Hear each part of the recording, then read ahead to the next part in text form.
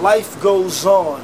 I remember the birth of this song actually, again working with Kevin Dean and Samuel Stevenson. I walked into the house where we were arranging and I said, you know what, could we do something with George Michael's Everything She Wants? Actually Wham, to be correct. It was actually Wham, way back in the mid-'80s, and we sat down, just took a couple of minutes before the actual musical bed was down. Later on, our writing partner, Jarrett Johnson, wrote the actual lyrical content. We were able to get thumbs up from Mr. George Michael himself, who literally told us that he actually loved the song.